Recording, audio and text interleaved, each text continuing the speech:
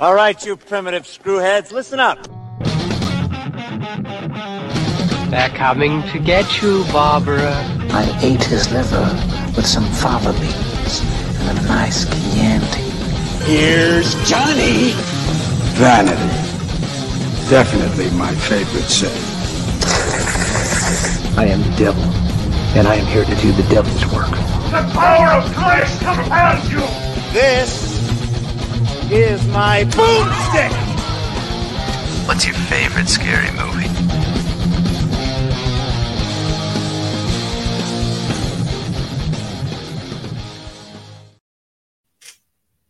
What up, horror heads, and welcome to Shiver, a horror movie podcast. We are your hosts. I'm Daniel DeBona. And I'm David Ulloa. And this week, we are continuing our look into Black-directed horror. As we continue to move forward through time, we went back a little further last week with Blackula, and we're going to hit the 90s with a movie that really encompasses a phrase that we love here, which is offensively 90s. And we are going to be doing the movie Tales from the Hood from 1995. I had some fun. If you are watching us live or you catch us on YouTube and you actually catch the banner names down here, I had some fun with most of them and some hip hop lyrics. So in a section that we're calling Coming Straight from the Underground, I want to just talk about this movie overall. Mm-hmm. The kind of the feel of this movie. Does not ever shy away from the fact that this movie is heavily influenced by the Tales from the Crypt formula. And I only say heavily influenced in the show notes, so I didn't have to say, it's even just called Tales from the Hood. It's a straight rip of everything that Tales from the Crypt did, and that's fine, because they took it and they made it from their own. So what we have is Tales from the Hood, which is an anthology of 4 different stories, all have their own lessons, and connected with one overarching story of a guy who is very Crypt Keeper-esque.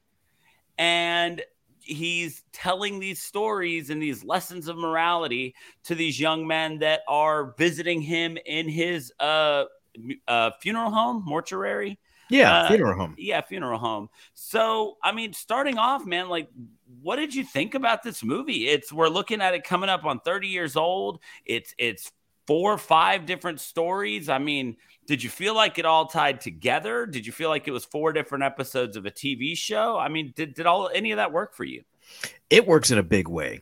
And for 2 reasons. One, because I am a huge fan of those old anthology films. Tales from the Crypt, The House That Dripped Blood, all those old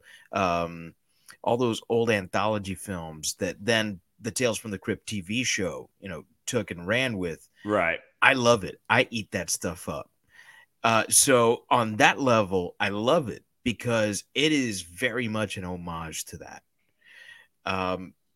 But on another level entirely, this is an amazing work of very specific genre.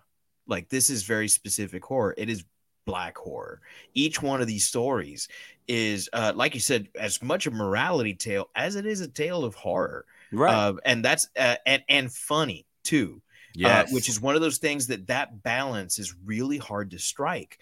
That's something that I think George Romero got right with Creepshow. It is very funny, but it's also very scary.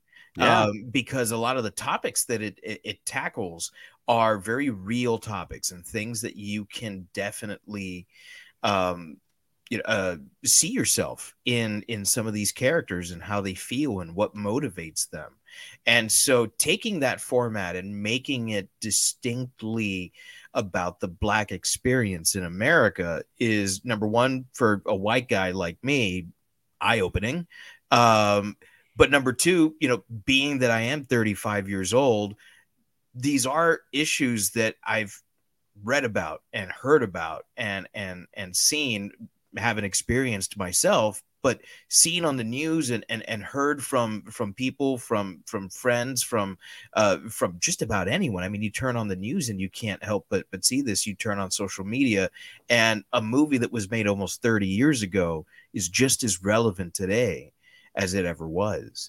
Right. And I think that that's powerful when you can have something that that crosses genre, that becomes humor and horror and social commentary all at once. That's a brilliant piece of filmmaking, even if it is intended to be an homage to, you know, kind of horror B-movie stuff.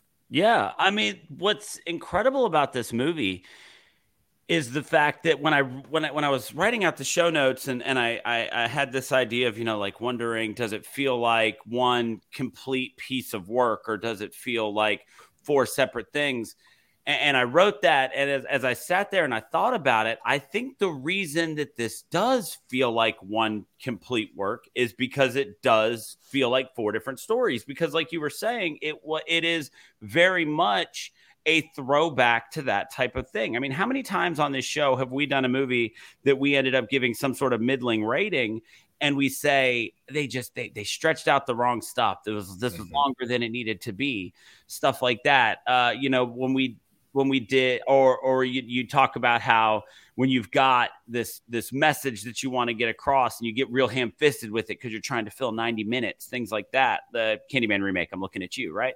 So this works as a whole piece because they had these four distinct ideas and themes that they wanted to push, but they didn't want to beat us over the head with them to the point that we no longer cared what they were trying to get across. And that's what makes it all work. That's why it's so cool. And it's really great. So this movie came out in 1995. That's less than 10 years after NWA dropped Straight Outta Compton, which, you know, if now with the movie out, I know there's a larger swath of people who are aware of what that album did to not only music, but society as a whole.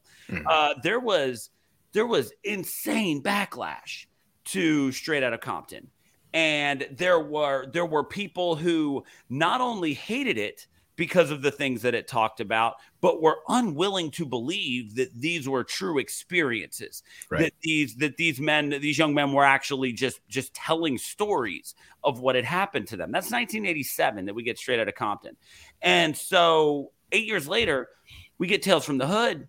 And we get the same thing.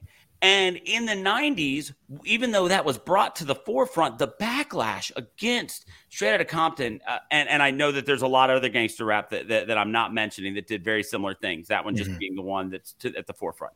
Right. But so, you know, for all this time, people are still pushing back against all of that. This isn't true. Nobody's treated like this in America. This isn't what we're about. 8 years later, this comes out. And we're getting these same stories. And when you look up the initial reviews and the initial responses to this movie, it was the same thing.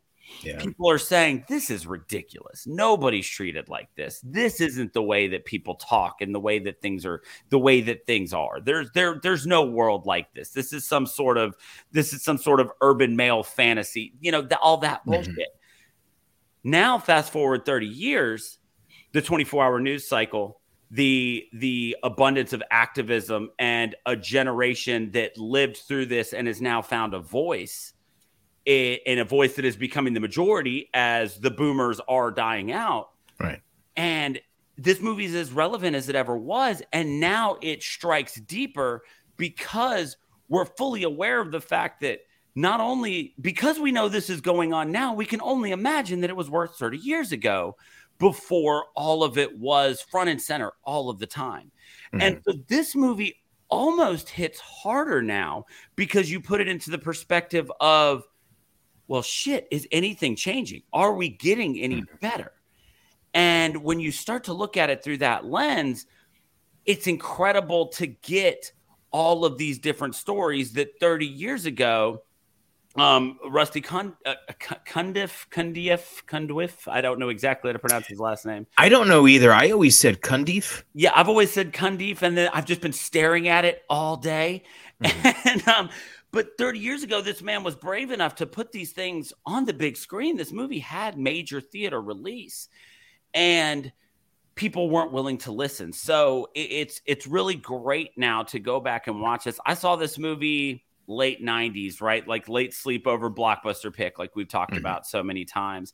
And I just remember being like, oh, that was kind of cool. That was kind of fun. But I was a teenager. Mm-hmm. Now, as somebody who's, a little bit more aware of what the world is, this movie not only is still relevant and not only still great, but it hits even harder. And like, does it scare? Hell yes, it scares. God, yes, it scares. And on so many other levels now, watching it in 2023, it continues to scare, because how many of these stories are things that we've seen in the news recently? How many men have we seen executed by police while the police attempt to cover it up? How many politicians with extremely racist backgrounds are we seeing not even try to bury it, just try to laugh it off and move on, and just, or use it as their platform, or find the right audience to embrace them because of it? Exactly. All of these things are still happening. And so I was in awe watching this movie again last night, thinking to myself, man, you update the quality on this, and don't change the soundtrack, by the way. And we'll get to that when we talk about directing. But yeah, you upscan this, you change a couple names here and there, and maybe a couple cities. You release this movie now, and it's a hit. It's a big hit. People are singing the praises of this thing. Yeah. And I was really enamored by all of that rewatching it last night, and then on top of all of that, like you said, the cheesiness that goes into some of this, that was so just blatant homage to Tales from the Crypt and Creepshow and those old, not Tales to Astonish, but those old comics that were like that. Tales to Astonish is the name that pops to mind. All of those things that we talked about. We talked a lot about Pulp last week with Blackula. All of those things that get wrapped into this. Man, this movie, it hits a lot. It hits on a lot of cylinders. I'm not going to say all. I do have a couple of things about it, but man, it was really good. It was good for exactly what it was, and it was good for what it is now. I'm glad to hear you say that, because I hadn't seen this in years. I couldn't even tell you how long it had been. I forgot what the different segments were. All I remember was that I saw this in my hip hop phase and loved it for that reason. Right. And a lot of the social commentary kind of just went like right over me. Partly because I was so young, but also because I was, green, wet behind the ears, and that stuff didn't really get to me. Right. In the way that it does today. I mean, you and I are both in the South. So for, our newer listeners, Daniel's in Alabama and I'm in Florida. And I mean, this is as far south as you get, and yet somehow a little bit more southern where I am. Yeah. I was going to say you're still more southern. But like here in Florida, we just had our governor. I don't know how much governing he's doing, but we just had our governor who shall not be named, ban African American studies AP courses in high schools. We're one of those states, as I think Alabama is, where oh my God, the name escapes me now. Critical race theory has been banned. It has not just in schools, but in colleges and universities. And I mean, the colleges and universities are kind of scoffing at it. Yeah. But the high schools have to, if they want to keep their funding, abide by this. So this is, in my eyes, just as relevant today. And like you were saying, this idea that 30 years ago we're talking about the same stuff. How much better has it gotten? How much better has it gotten since the civil rights movement? Yeah, in the 50s, dude, and the 60s. There was a here in Tuscaloosa, there was a high school that staged a bunch of the black students staged a walkout because they were putting together a Black History Month program. And while the county board is saying that it never happened, this many students got together and did it. So I'm stressed to believe them. They're claiming that they were told not to discuss anything before like the 70s in their Black History Month program. So they weren't to discuss slavery or the civil rights movement. And I was like, okay, good for you. Walk out. And they it was like an hour. They did a walkout. They made sure everybody knew why they were out there. I mean, and it made the news. It was a big deal. So now if that ever was said, it's been completely rolled back, and these kids are getting the Black History Month program that they want. But again, the idea that, since all of this time, for all of the progress that we made, we're still silencing voices and burying these histories, which makes this movie even more important. Absolutely. And as we're talking about the importance, we'll move on into our next segment, which is very aptly named Neck Deep in the Shit. Or knee deep in the shit. I think it was neck deep. As I typed knee, I do think he said neck deep in the shit. It was all about the shit. It was the shit. It was all about the shit. So these stories, they are plot wise kind of all over the place, but thematically, very, very on point and on par. So we've got stuff about revenge, haunted plantation homes, everything in between there. So when you look at each story individually, how does each stack up? Were there any that scared you more than others? And does the overarching story of the three young men, I can't remember their names. I think there was a bulldog somewhere in there. There was Bulldog, there was Stack, and I can't remember the other one. So do you them, that are looking to buy the shit, right? From the just incredibly portrayed Mr. Sims by Clarence Williams III. Yeah. Does that as connective tissue provide enough for you? So I actually want to suggest that we do something here. Do you want to go story by story and spend just like a 2 or 3 minutes on each? Yeah, let's do that. I mean, because this movie is definitely deserving of that. So right. I want to start by getting into the actual the tales from the hood. We can get back to the mortuary, the prologue, epilogue, but and now while they're not said in the movie, if you go and you read about it, each one of these stories does have its own title, and you see it in the credits. So starting with the first one, which is Road Cop Revelation, we get this tale of a handful of shithead cops that pull over a guy who's an activist, beat him half to death, murder him, stage it so it looks like he died, and then the one cop who wishes he'd have done something and doesn't, quits the force, brings him to his grave, he gets revenge. So in the idea of, do any of these scare more than others, this is the one that I was able to draw the easiest through line from my life to the things that I was seeing here.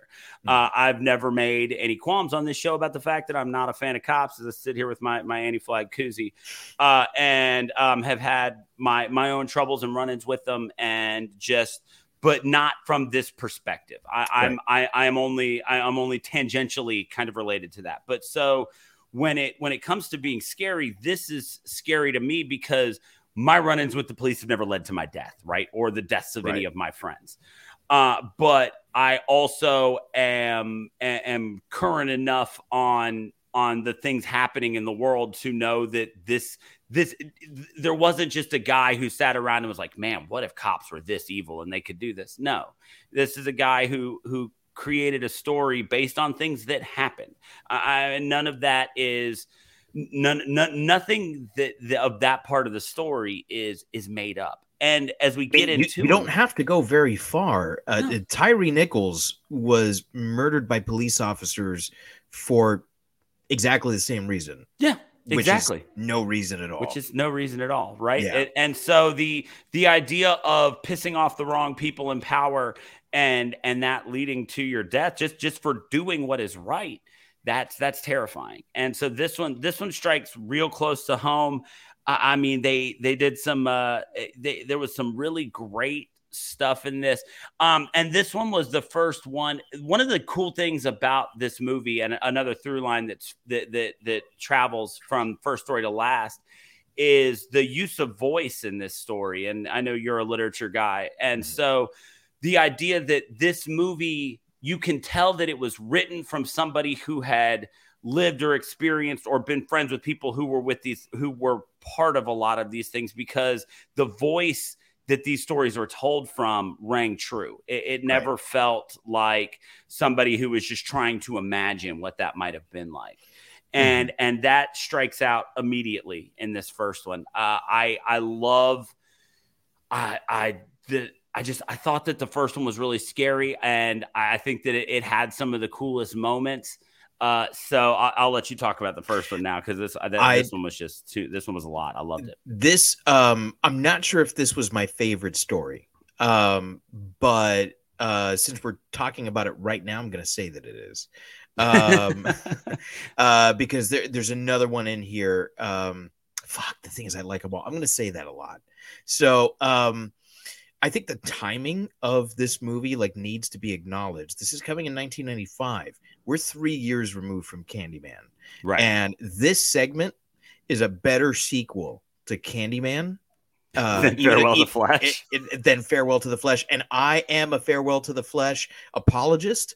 Okay. I do like Farewell to the Flesh. As non-Candymanish as it is, this movie really, this segment really does, I think, evoke a lot of that Candyman feel, where when what was his name? Was it Morehouse? When Morehouse starts speaking to him, bring them to me. He takes on that sort of Candyman role, where he's like this protector of your people, of your area, of your culture, of you. He's your protector, and he's looming over everything in that mural that's on the wall. Right. What I love is that Morehouse sees how his story is so much intertwined with the violence inflicted on him and his people of the white man. There's no way that you can escape that. It's integral to your story. And there's good things about that, and there's bad things about that. And the good things are the ways that you learn from that and say, well, we're not going to let that happen anymore. Right. And then the bad things are obviously the fucking bad things, the fact that it happens, right, that it happened, that continues to happen. And so I love that image at the end of the cop crucified, with the very same tools that they use to persecute his people. Yeah, and to completely tarnish his legacy and make him seem like, so not only did they murder him, but they did so in a way that brought into question everything he'd done until that moment. Right. But the people know. Right. In the end, the people know. And so the use of the cross with him, I think, is particularly important, because it's the police are supposed to be there to protect and to serve, right? And that's the image that we have of Jesus, right? Lord and Savior for your sins and all that, right? You don't need to atone, because there's grace granted to you by God, because he sent his only begotten Son to die on some cross or something. So I think I got my theology right there. I think you hit the high notes. Yeah. I think I'm cross-pollinating Catholicism with other denominational Christian, but I'm also not a theologian. So to see that bastardized, which is what the police are for a large group of people in this country, right? So to see that image bastardized with a cop as the one that is the sacrificial lamb, that's a powerful image, and you're putting it right next to yourself, saying this is what put us here, and this is what we have to overcome, and this is what we can overcome, because ultimately that was Morehouse's legacy, is that we can get through this. We need to make sure that we remove from the equation the things that are stopping us from doing that. It was weird because he struck this very odd balance between, you know, the classical views of Martin Luther King Jr. and Malcolm X, right? To me, it was almost like the perfect view of both those men, you know, because you can look at them and say, well, I agree more with him, or I agree more with him. But there's lots of great points on both sides, and sometimes you have to find a way, you know, kind of like the X-Men. That's what the X-Men were supposed to be, you know. But the best X-Men stories are when Charles Xavier and Magneto come together, right? And that's what Morehouse was. And and just as one final thing about this one, if you are listening and you are a friend of mine, and you have heard me, you know, use the phrase, you know, I look. I'll say it on here because we don't have any sponsors to worry about losing. I'm an all cops are bastards guy. I 100% am. And if you've ever questioned me on that, and I always give the exact same explanation, because people say, oh, that's painting with too wide a brush. This movie perfectly illustrates what I mean by that. And that is the fact that there may be good men that are cops, like Morehouse, but there are no good cops because of what Morehouse did, which was he quit the force and ran away. He didn't do anything to get rid of the people who were bad people and bad cops. That's if you've got Smith, not Morehouse. Smith, Clarence Smith. If you've got 100 cops and 2 of them are bad guys and 98 of them are good guys, but those 98 don't turn in those 2 that are bad guys and bad cops, and what you got is 100 bad cops. So whenever you hear me use the phrase no good cops, that's what I'm talking about. And that's what happened with Clarence in this. He regretted losing his moment to actually be a good cop. And then, you know, he got his revenge. It worked out poorly for him in the end. But so just for any of our listeners who may ever hear me or have heard me say that, this perfectly illustrates what I mean by no good cops. Yeah. And so we move on to our second story called Boys Do Get Bruised, with a very cast against type here for David Alan Grier, who is, I think, one of the funniest men ever to grace this earth. Dude, I will still laugh myself to tears watching Blank Man. Like 100%. I know it's not like his movie because it's definitely like a Robin Williams movie, right? But in Jumanji as the cop, he is, you know, that scene where the vine comes out and it just takes the car and he just throws his gun at it. He goes, "Go on, take it." It makes me laugh every time I see that movie. He's amazing. So anyway, go ahead. Boys Do Get Bruised. So this one, while it, like all of them, carried a very powerful message, this is the one that I feel like was the slip in this anthology. There was something, while this is an absolutely very powerful message, and I am fortunate enough that this isn't one that I've had to live through. I have a wonderful relationship with my dad, and I'm thankful for that every day. But this one had a very powerful message that I don't think was delivered in the most powerful of ways, and then kind of got so goofy towards the end of it that I think it kind of took away from it.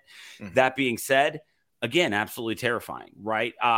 We both work with kids, and I don't know, with you being in the high school level, how often you have to deal with it, but I do work in a low-income area where DHR reports are not outside the norm. That is something we have to, I mean, I've done multiple in my years teaching, and there have been times when they've resulted in it being found out that parents were abusing their kids. And so this was one that, while it should have, I don't know if it didn't, if it didn't hit hard, or if it was just, I felt like it was so different from kind of having these similar experiences with that I don't know. This one I just didn't connect with as much. But again, I do think it was very scary. And man, like you had said, so against type for David Allen Greer. He was horrifying. He was scary. Yeah. And we so many times on this podcast talk about what makes a good movie monster.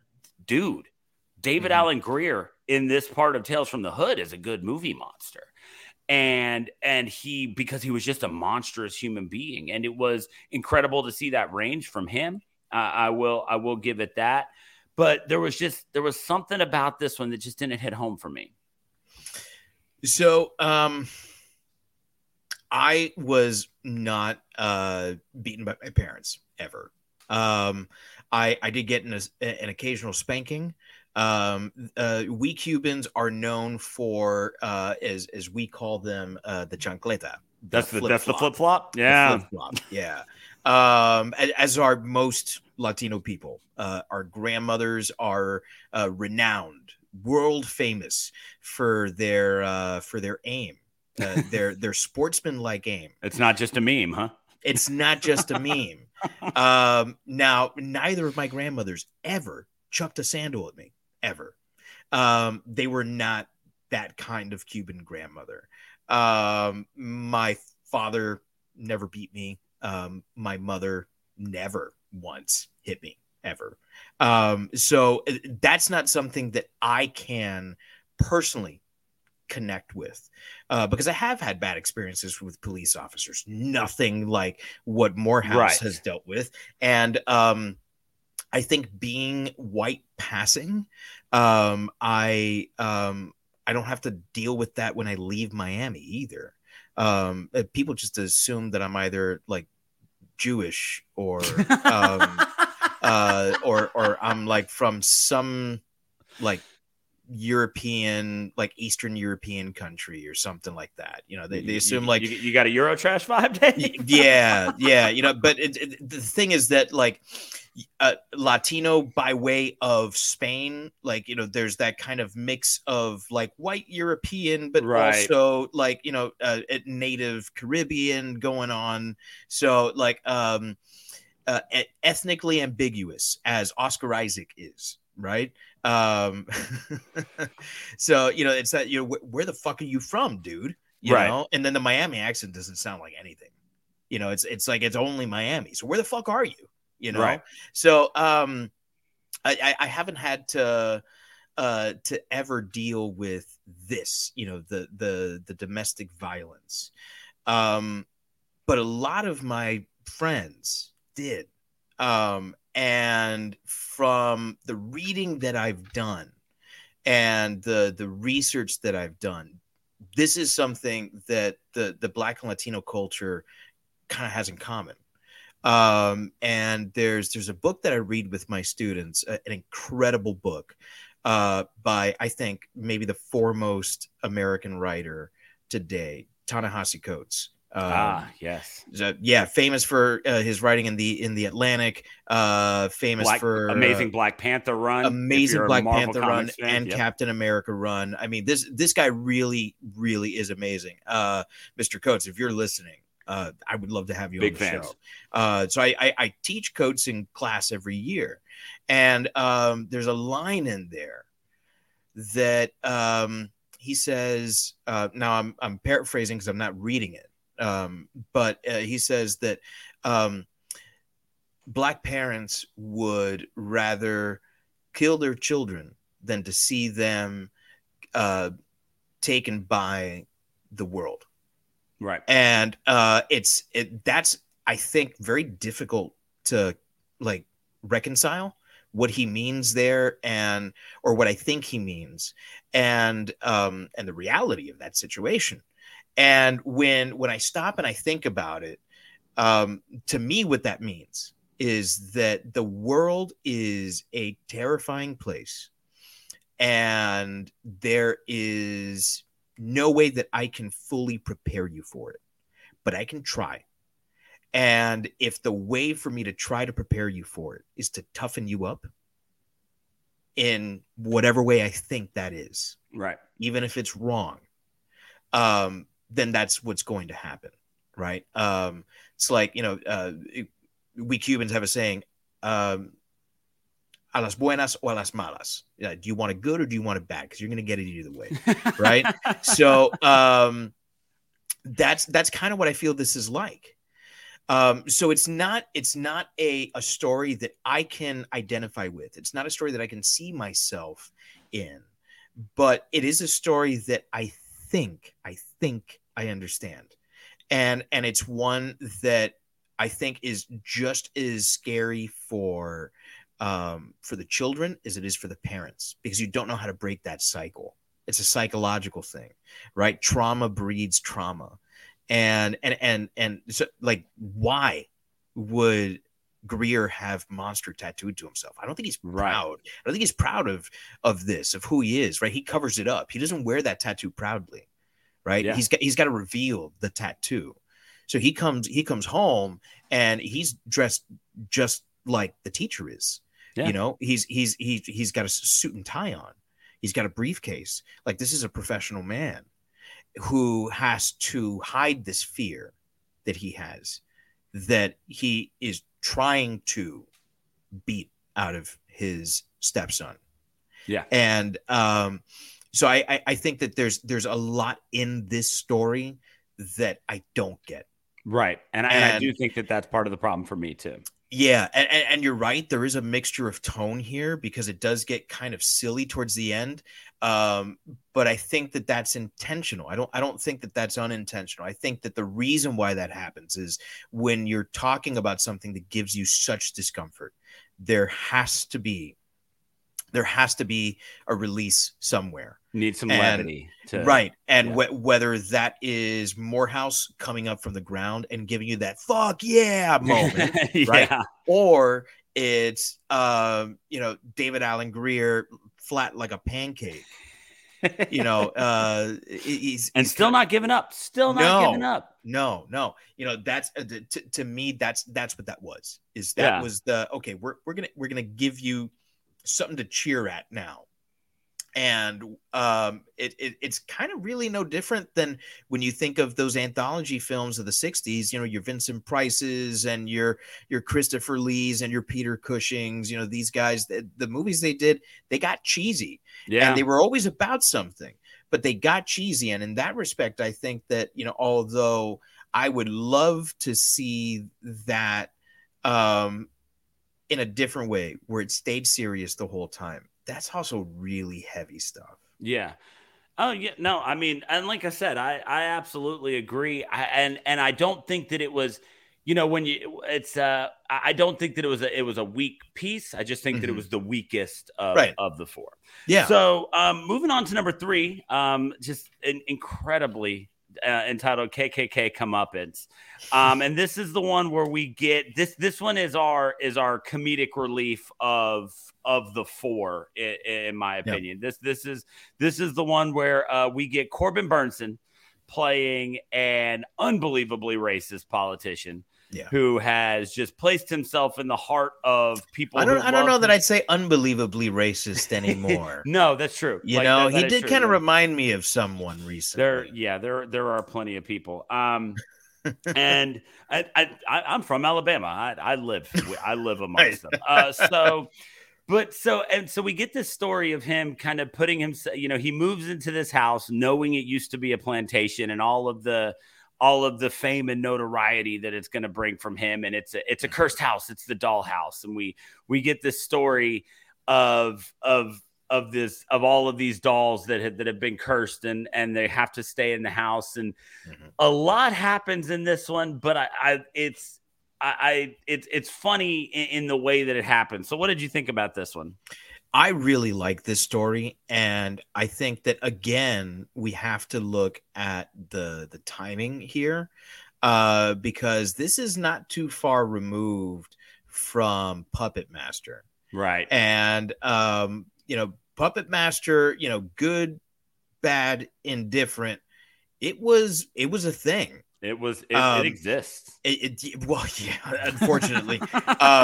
But also, I mean, it became kind of a phenomenon. I mean, you couldn't walk into a video store without seeing a new Puppet Master, poster somewhere up there. Right. You're like, really? They're making another one? Like, yeah, they are, and you're gonna watch it because they cost $18.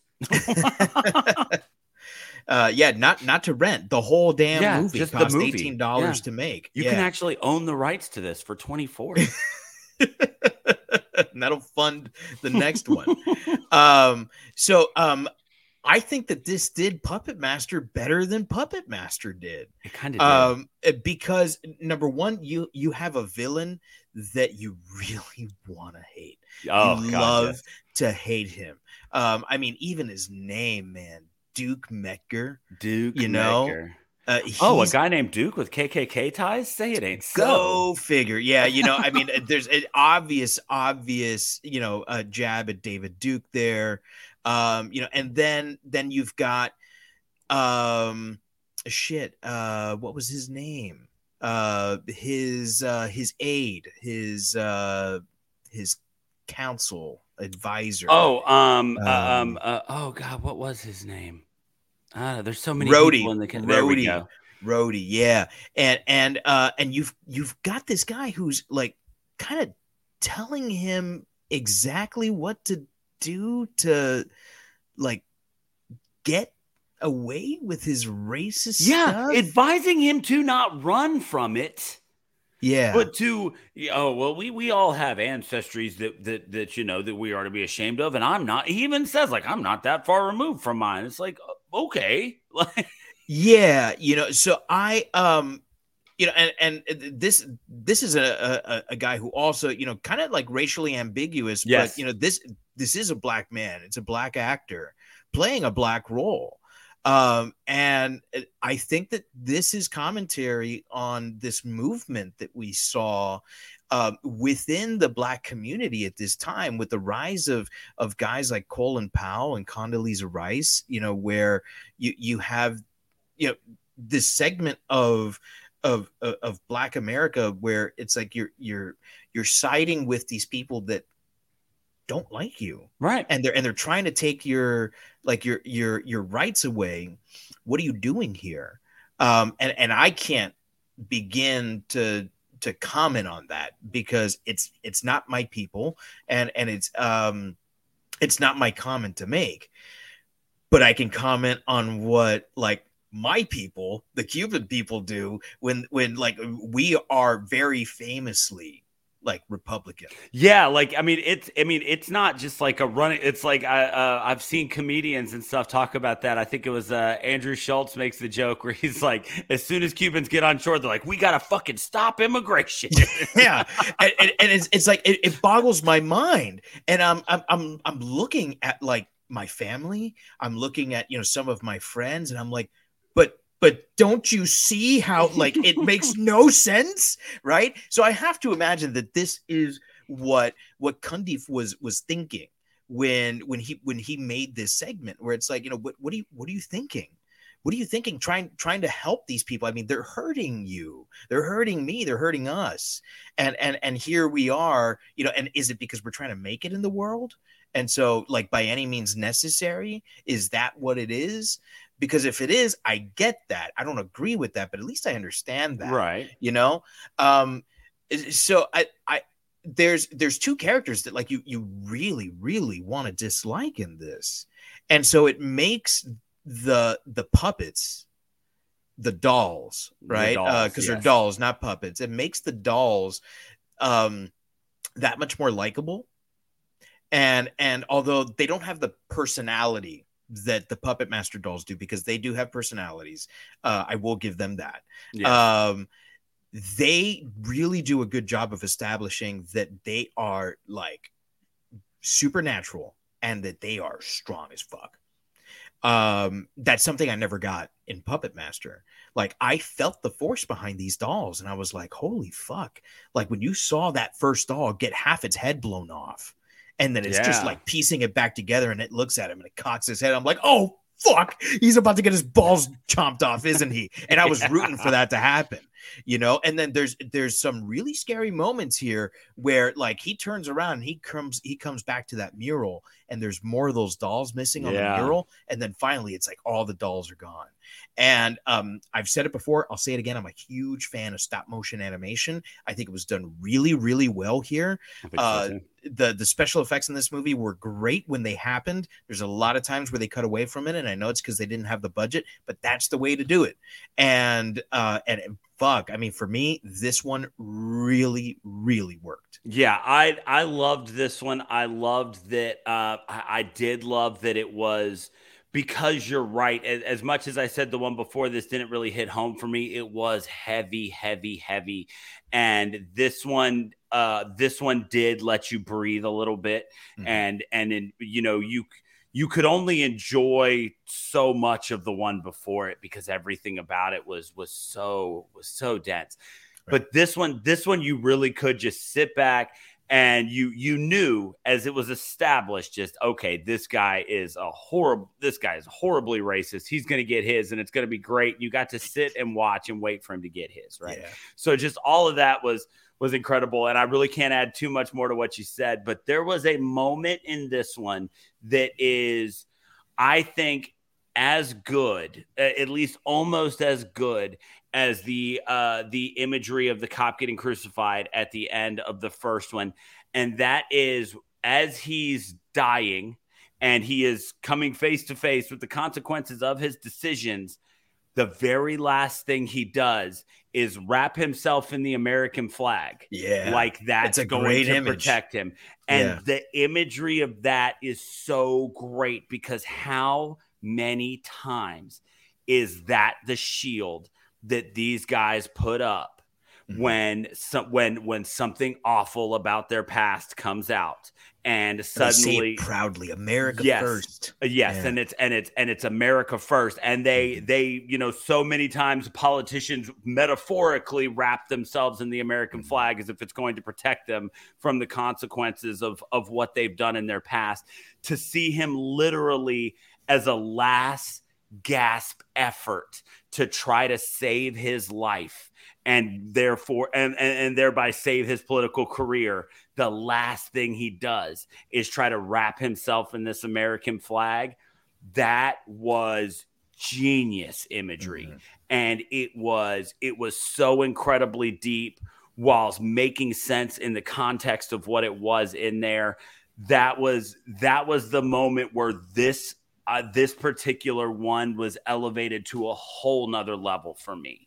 That moment of him just sitting there crying, he's bleeding, he's been attacked by all these dolls, he's face to face with the hoodoo witch that caused all of this, as she's now appeared in his office and whatnot. And that's what he's trying to grab onto, because you can almost hear him, but I'm a good American, that's what he's wondering, is how could this happen to him? He's one of the good ones. And so that moment was so good and just deliciously tasty, because you knew delicious is the right word. Yes, because it wasn't going to save him. And after years and years of watching that move work for real life politicians, to see it not work for a politician was, like I would take that moment and make out with it. Like it was that good. And so I loved that. Corbin Burnson was all in on this racist politician, man. Yeah. Dropped no less than 4 variations of the N-word and a couple other racial slurs that we're not going to use on this podcast. Yeah. And I am in no way calling Corbin Burnson a racist. I love the man. I think he's done some incredible things, but did so convincingly. So, it's acting. For him. It's acting. As far as I'm concerned, he hasn't shown me that he's a racist. Exactly. And so, but he was all in on this guy, but also did it without ever making him like overtly like he was, he was never Mitch McConnell, where you just look at him like, that guy's a slime bag. Right. Like you looked and you're like, oh, this is a good looking guy, and you see maybe he's got some point. He seemed put together until he opened his mouth. Exactly, the charisma was there, and then to be all in on those other things, it's like, okay, yeah, that's what it's really like. Yeah. That absolutely is. So, just another fantastic one in that one. Yeah. And that leaves us with the last of the anthology stories before we get to the bookends, which is called Hardcore Convert, which saw Crazy K take on a crazy fucking story. What'd you think of this one? So in this story, we see a guy who guns a guy down for, as far as we know, in cold blood. The guy didn't seem to be armed, and he's just yelling about how he was just talking shit. And then he gets shot by that guy's boys and ends up in prison and goes to an extreme rehabilitation program where he's forced to kind of look at his life. Mm-hmm. This one was heavy. Yeah. This was by far the most graphic one. And what's incredible about the violence brought to this one was how much of it was real life photography and how much of it is famous lynching photos. And what was incredible about this final one was it's one thing to sit back and look at the world and say everything that you think is wrong with it. That's something that anybody can do 100%. And everybody has that opinion. Here's what's wrong with the world, and I'm going to tell you why. And for 3 stories until this point, that's what we got. Here's 3 things that are wrong with the world. And I'm going to show them to you, and I'm going to show you what should happen to the people that do these things. What's incredible about Hardcore Convict is the amazing amount of self-awareness that it takes to take that same lens and turn it inwards. And not necessarily on Rusty Cundiff himself, but on his own community. Mm-hmm. And that is, looking inward is the hardest thing in the world. Look, there's a very good reason you will never catch me meditating. Right. I'm not the type of guy who needs to be left alone with my thoughts. I don't want to look inward. I just don't. My mind's a scary place. Exactly. There's all sorts of terrifying things in there. And to not only look inward on you, but to take this same lens of criticism that you've spent this point to the movie pointing out at the world and to point it in at your own community is a brave and powerful thing. And this one was the one where there was no levity in this one. Not a bit. There was not a moment where you chuckled in this one. There were some, like I said, there were some insanely powerful images paired with some very graphic music. Which I watch my movies with the subtitles on, and the subtitles were nice enough to go ahead and let me know everything that was being said in those songs in case I didn't understand. And this is the one where I was floored. Mm-hmm. This is the one where the power of filmmaking shone through.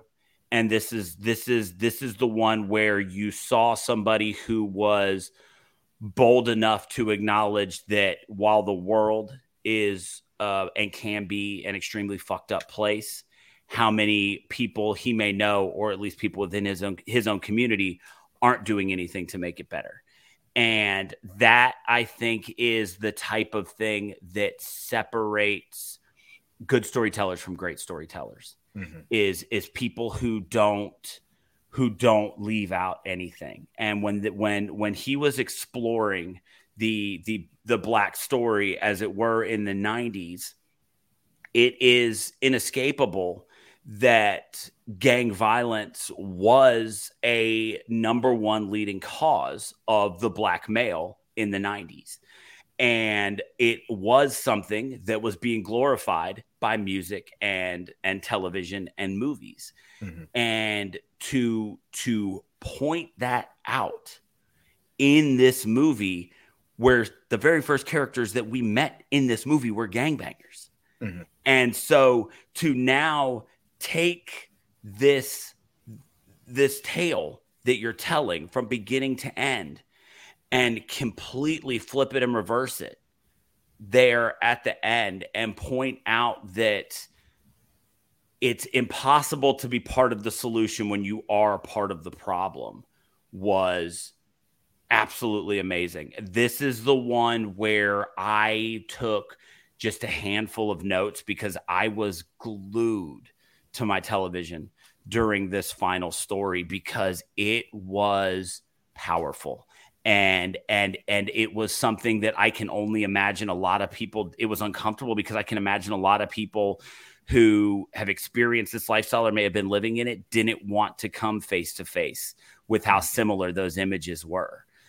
When he was doing the therapy and it was flashing up the lynching photos and then what you can assume were Crazy K's like memories of drive-bys and hits. And when he's in that sensory deprivation tank and there's the little girl who was shot. I mean, this was the one, like I said, where that moment with Corbin Burnson wrapping himself in the flag elevated that sketch story. This was the tale that elevated this movie to legitimate hardcore political discourse. And anybody who has anything negative to say about this movie, I dare you to find a way to criticize this final one because it was one of the more powerful things that I've seen committed to film.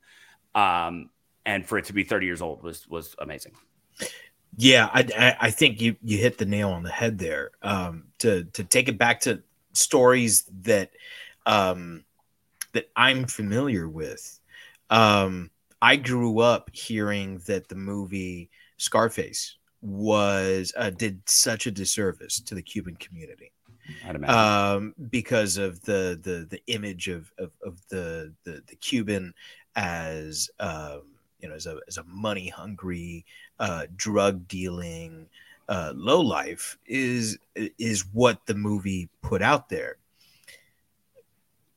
What I've come to realize is that all the movie did was like hold a mirror up, right, and say, "Hey, this is what we see." And I think where there's something negative about that is that Oliver Stone himself is not Cuban. Right. But Rusty Cundiff is a black man who can make these observations about his community and do exactly what you said, say, and the difficult thing about these kinds of conversations that we have with our cultural brothers is that two things can be true. And it can be true that you are being held back. And right. It can be true that you have been done wrong. And it can be true that you're not starting at zero, that you're starting lower on the number line. Right. Because there's no such thing as equality, though Correct. we're told that there is, right? But it can also be true that we're not doing enough to help ourselves to get out of here.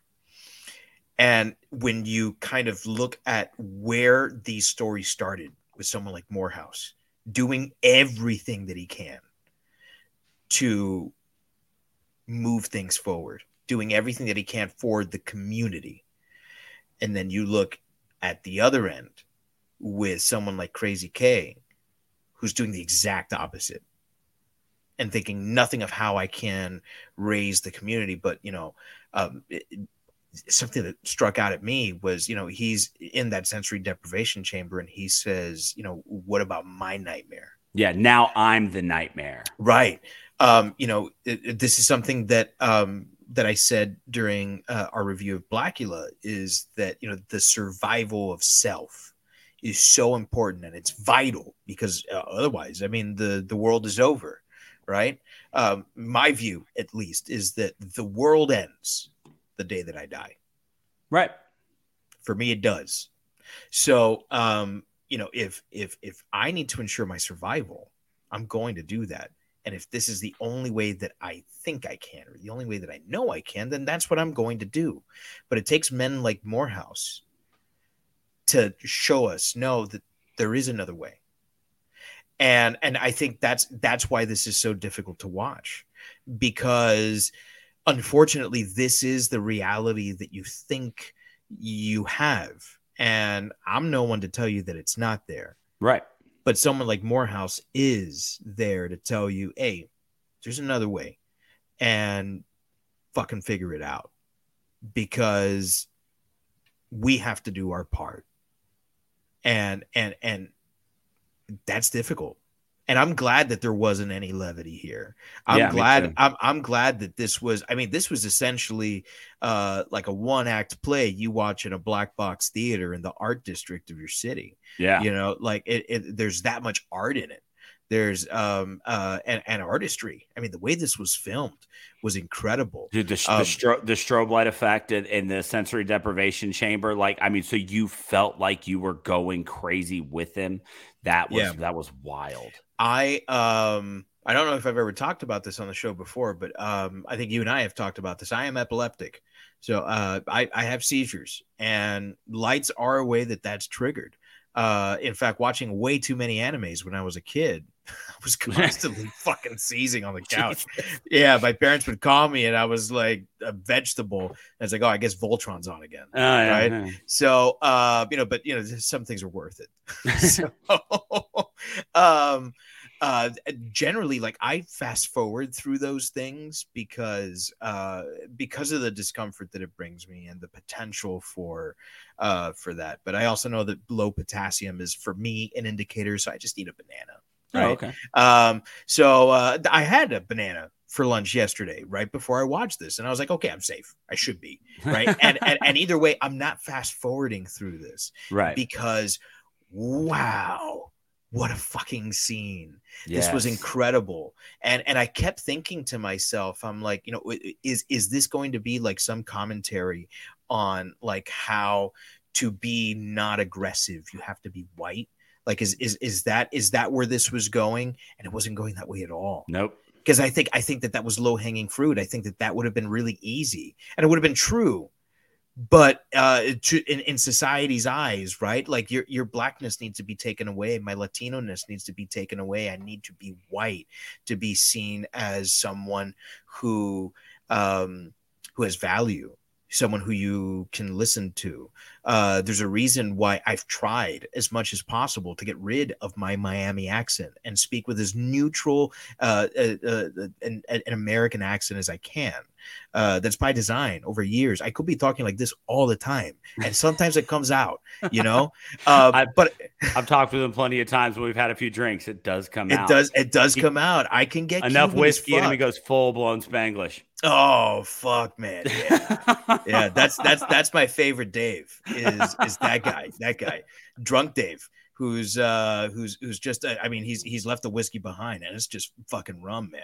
Go back and listen to some of those COVID era Geek Mores, boy. And you'll get us both at that level.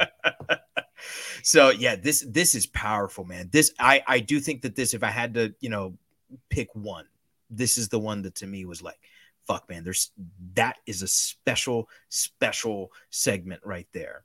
That you can release that as a short film, and I guarantee you it wins awards. Yeah, that one was absolutely amazing. The one, if I had to find one bit of levity in this, and it wasn't actually in the sketch, but if I had to make a joke about this particular one, it would be this. Is there a such thing as a high quality white power tattoo, or do only shitty artists do those? Because subject matter aside, you never see great line work, contrast, and shading in a white power tattoo. I can only assume that it's only guys with needles, pens, and Walkman batteries that are making these things, because they're always bad. And that was my one joke about this one. Well, I think if you could find someone who wasn't hopped up on methamphetamine to do it, they might come out a little better. True enough. I mean, you gotta be somebody who's willing to sacrifice a lot to be like, yes, I will tattoo that swastika on you. So, and yet sacrificing not enough. Yes, and just So, so looking at the time here, and also kind of looking at what all we were going to discuss, we have managed to kind of just squeeze it all together into our breakdown of all of these, because I think that we've spent a good amount of time talking about the morality that was going to be in these. However, just because I don't want these to go wasted, if you could toss up some banners for me, Dave. Oh yeah. We did have a section called "Life Without Knowledge is Death in Disguise" from the amazing Talib Kweli. That's when we were going to discuss morality. I think we've kind of been over that. But so I do want to move forward because we talked a little bit about it. Just real quickly before we get into the last couple, and that is our characters in a section that we're calling "Real G's Move in Silence Like Lasagna." That's Lil Wayne. And this is when I want to look at just the people individually, and we've talked about a handful of them. But Dave, who are the standouts for you in this movie? I mean, who are the characters that you loved, you hated, you loved to hate, all of that? Just take me through a couple characters in this. So I'll tell you, Clarence Williams III is Mr. Sims. He's weird and wacky in exactly the right kind of way. He's so good. And I forgot what his role really was in the movie. Like, I knew he was the guy, he was the mortician that's going to take them from story to story, but I forgot the review at the end. And I was like, oh damn, that's fucking awesome. So he was great. He was fantastic. And I think I got to give it up to David Alan Grier, man. Yeah. I mean, I love him in everything I've ever seen him in. I have yet to see him in anything where I was like, oh, you kind of phoned it in there. Right. And for me, it was just, man, he didn't make me laugh. And yet which was weird. That was a great thing because he made me terrified. And I think that's something that the greatest comedic actors can do. Guys like Robin Williams and guys like Jim Carrey, that they'll scare you. And I think that's a sign of a great actor right there. Yeah. Clarence Williams III. I mean, he'll always be linked from Mod Squad, right? But he was just so perfect because, like we talked about, this being an homage to Tales from the Crypt. I mean, and what do you always think about the Crypt Keeper, right? That's who stands out, and that was the role he filled. He emceed all of this, and yes, he does eventually turn out to be Satan. But he was our master of ceremonies, and he took us through all of these things, and the way that he just beautifully painted the setups for all of these things and introduce these stories was awesome. And just, man, and from an acting perspective, his eyes, dude, like every time he was talking and he'd be looking at him, and then he'd stare off at something that only he could see. And every time they'd be like, well, where's the shit? And he'd give him yes, the shit. And then, and his eyes would kind of just glare off into the sky.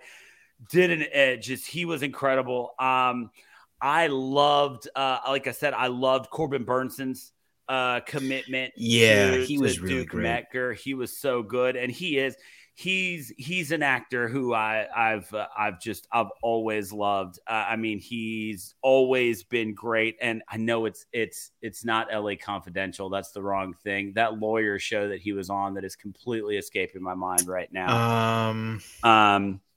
But he's always been great. And then shout out to Wings Hauser, who played Strom, the worst of the three terrible cops. If you're a Yellowstone fan and you like Rip, played by Cole Hauser, that's his dad. And his again, just commitment to that role, man. LA Law. Thank you. LA Law was the show I was thinking of. But his commitment to that role, dude, he made those other two guys that were also shit human beings wearing cop uniforms seem like normal people, right? And that's when you got three guys that are together and all like, yeah, we're going to commit a murder and we're all okay with this. And there's still one of them where you're like, that one's way worse. there's something to be said about that, right? So he did a great job with that. And I've got to give one more, and this one is purely self-serving from the podcast. But Joe Torre, who played Stack, actually gave us a shout out on his Instagram story. Nice. When he saw that we were going to be doing this movie. So, Mr. Torre, if you are watching, you are listening, we greatly appreciate that. I hope maybe there's one or two of you out there listening, because he told you that we were going to be doing this movie. So that was really cool of him. To do that. He played his role exactly like he needed to. I mean, he was part of that Welcome to the Mortuary crew that took us from story to story. You know, we never really got to that one, but it was necessary in making this one connective movie, not just a collection of things. And he was exactly what he needed to be in that. So that was fantastic. But like I said, it was just really cool that he went out there and shared our post on his Instagram story to get word out that we were doing this movie. That's fantastic. And, you know, for these kinds of movies, that's all you really need is just like that one through line that's going to take you from start to finish. And it's enough. It's enough to say, oh, okay, I see how you tied those all together. That's great. And they did this in I think a great way where it actually made an awful lot of sense, you know, and it was funny also, you know, because when you come off of some of those really heavy ones and there you've got Clarence Williams, you know, hamming it up with these three morons, you know. It's fucking awesome. And in case you don't remember, Joe Torre, the guy I'm talking about, is the one who tried to run away when the blind went up and he like hit the wind chime and knocked himself out. So again, giving us exactly what we needed in the movie. Yeah, absolutely. So our last bit before we get into rating is thinking of a master plan. So Rusty Cundiff, you know, he this is a huge project, something like this, right? This is not easy to do. So directing something like this, it's no simple task. So giving each tale a different feel, its own vibe, that's really tough to do. So I guess the question is, did it feel like they were different stories with different vibes that came together, or was there a sense of disconnection here? It felt like they were different things, but I think that was the right move, because so often when you're on the outside looking in to something like this, as the two of us are, it's easy to only get or see one perspective of things. It's easy to kind of get sucked into this real tunnel vision view of how things are and what things are. And I think that he went so far out of his way to make you see so many angles of this that is what sells this as great. I think that he made some excellent choices in the way that each story was presented, so that it was a good ebb and flow in what we were seeing in each one. There was a lot, because we've talked in the past about, you know, being scared versus being startled. We've talked about what makes a good monster, and what we're presented here is a lot of different monsters and a lot of different perspectives on reasons why the Black experience as a life, as your life is scary. And so to give us 4 different views into that was great. So I think that he made some great directorial decisions there. I also think that he made some of his best decisions when it came to music for this thing, man. Yeah. The very first one, opening with the cops lynching that man, and to have Strange Fruit by Billie Holiday playing, just that if you are listening to this podcast and you didn't watch this movie, or you're not sure what song I'm talking about, and the name Strange Fruit isn't familiar to you, Strange Fruit by Billie Holiday is one of, if not the greatest protest songs of all time. And the placement and the use of it in this movie was incredible.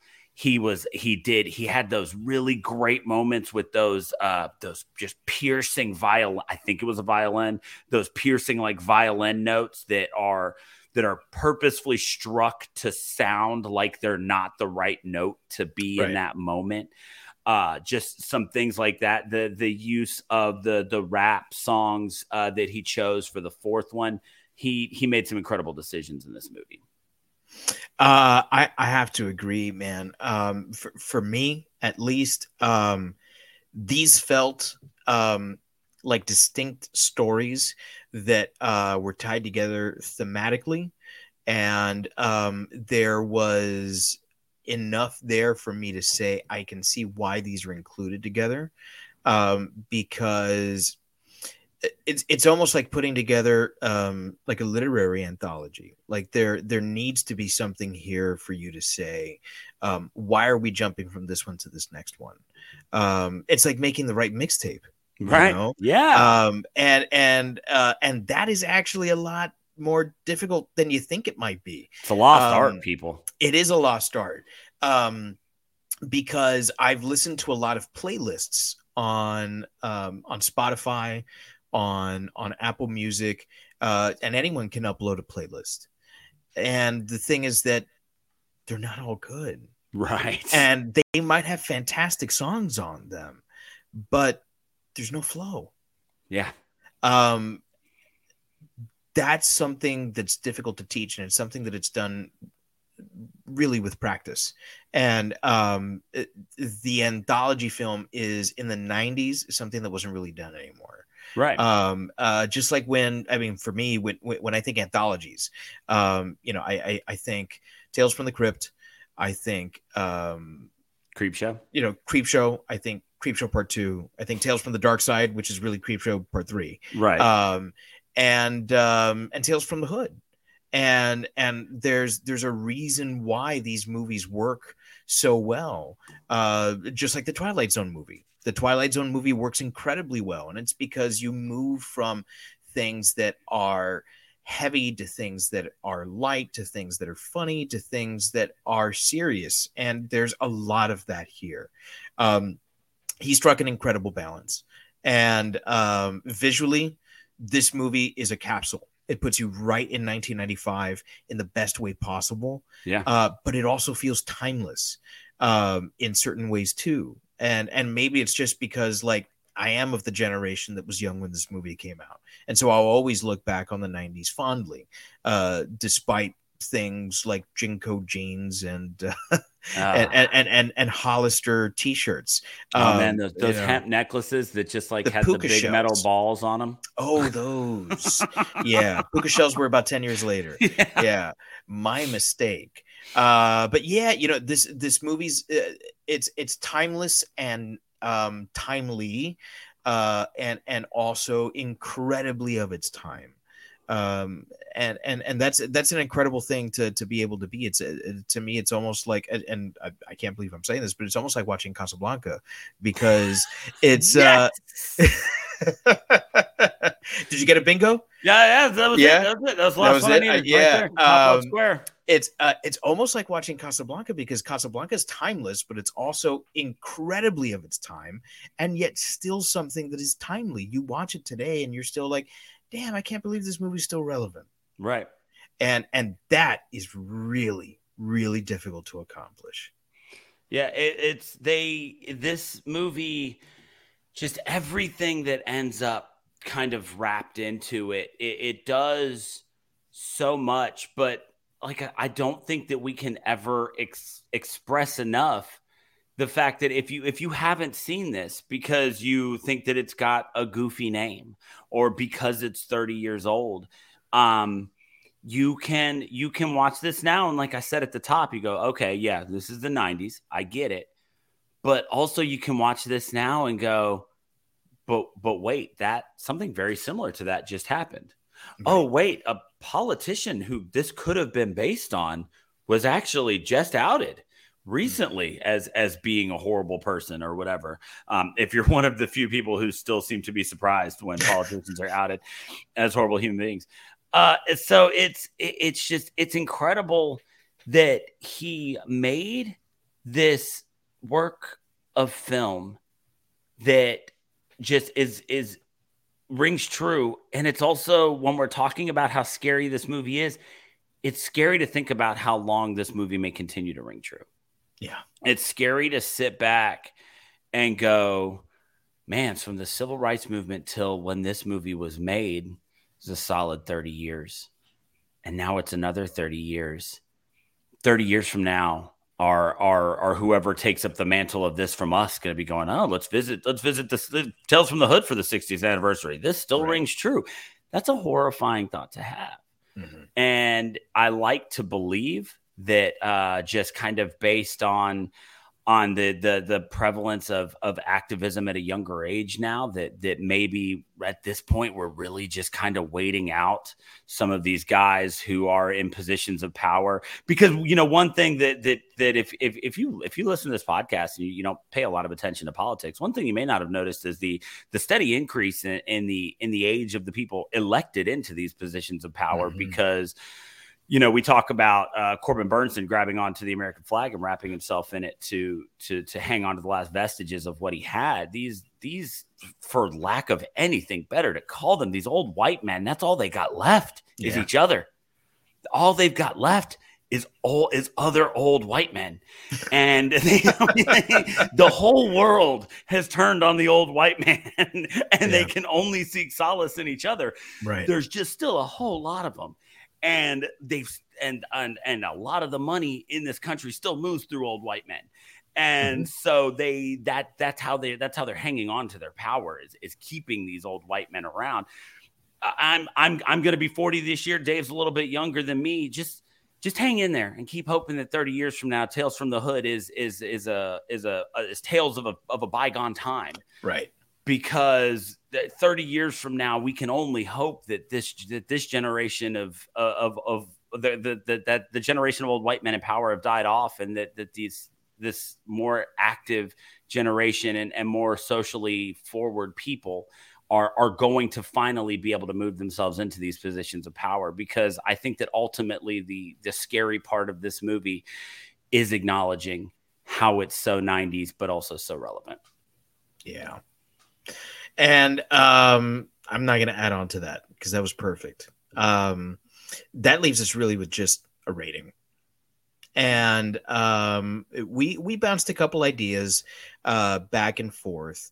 And let me go back to see which one it was that we ended up on. We've been real heavy. Let's go with the lighter. Let's have some fun with the rating. Okay. All right. So then, Daniel, out of a possible 5, beans fried right the first time. God damn, so good. How many beans fried right the first time do you give Tales from the Hood? So I've made this comment before, and usually when a movie ends and I'm going to, and it's going to hit that 5 mark, it rings for me right away. Mm-hmm. And I always think that that's the telltale sign of something that deserves a 5. And while I have spent the past hour and a half, I mean, singing the praises of this movie, and I've meant every single word of it, there's that one little zhuzh that's kind of missing for me for this one, and I can't put my finger on it. And it may be something where eventually it's going to get that last little bit. But right now, I feel most comfortable setting this at 4.5 beans fried right the first time. Because, like I said, while it was absolutely incredible, and I've got almost nothing to take away from this, there's one little something, a je ne sais quoi that I can't figure out that's keeping it from being a 5 for me. So I'm going to sit comfortably at 4.5 beans fried right the first time. Like you got fancy in French there. Thank you. It was very, very sexy. So I do know what my one gripe with this movie is, and it's something that I kind of hinted at once, which is that it does occasionally pull punches in the special effects department. Okay, fair. Now here's the thing. I would much rather a movie pull that punch and deliver the special effect that it knows it can deliver and not half-ass the other special effect. Then take that money and put it into the effects that you know you're going to be able to do, because the special effects in the last segment are fantastic. And the special effects in that first segment are fantastic. It's those middle two where, you know, it does kind of get very simple on the special effects, and not to take anything away from stop motion, because stop motion is a very long and expensive process. But those definitely were the two that didn't go heavy on the special effects. I still feel like, for me personally, I would have liked to have seen more. Right. But I also can recognize that, money aside, this is the kind of movie that you want to, you made for a specific audience, because this is a movie made by a Black filmmaker. And I think that its target demographic was Black America. Right. But you also want to be able to reach anyone. And particularly the person that normally wouldn't go out and see this movie, when they start hearing, hey, there's something special in this movie here. There's something good here. You want them to walk into this movie and not walk out because their stomach is churning. Right. You don't want this to be a gore fest. And as much as I want it to be a gore fest, I recognize that you're going to reach a larger audience by pulling those punches than by not. So for me, I don't know, because my heart says 4.5, but my head says 5. My head says that's not really a drawback, because look at this wider audience that you have. Look at the way that they did use this money in the right special effects. And so, as with anything, I don't listen to my heart. I listen to logic, and I am going to go with 5, okay, which is gonna leave us at a number that I don't care to look at, but we are going to round up, and so we're going to go to 5. Beans fried right the first time for Tales from the Hood, which, man, it deserves it. It does, man. This, like I said, it had been a really long time, and I was in the same boat. Like, I definitely didn't remember specifics because I didn't even remember exactly what the 4 stories were. Right. And so it was a great watch. Yeah. So there you have it. 5 beans fried right the first time for Tales from the Crypt, as we continue our month-long celebration of Black filmmakers in horror. Next week, we will be looking at one that I have not seen. I have not either. Has Daniel, so this doesn't happen very often. We're going to be looking at Antebellum. Yeah, we're going to get real current with it. Yeah, so yeah, we're jumping about 25 years in the future, maybe more. I'm not sure. I don't math. No, right at 25 years. It came out in 2020. Ah, there we go. Okay, fantastic. So pulled that one out of my Bugs Bunny asshole right there. It's always incredible. The Looney Tunes, their ass is filled with stuff. They just pull it out. Yeah, just doink, and there it is. Right. So there was that number. And so if you liked our show, go back and listen to some of the other ones. We've got some good ones, I think. I like to think so.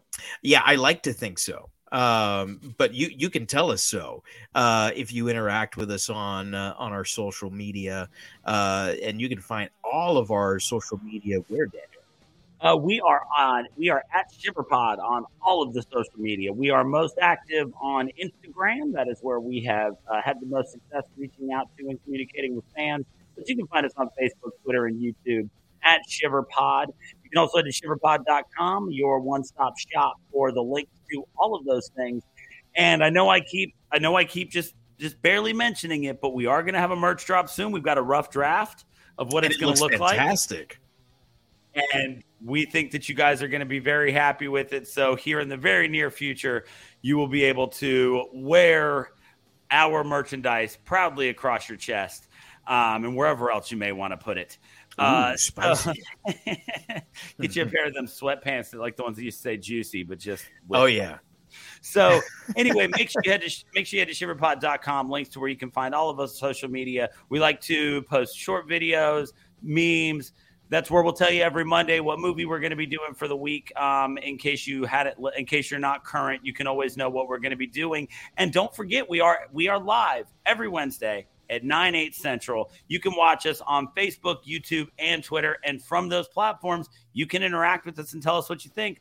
We'd always love to talk to you and hear from you as we go. So thank you guys so much for listening. We got another good one coming up. We haven't seen it, but we've heard great things.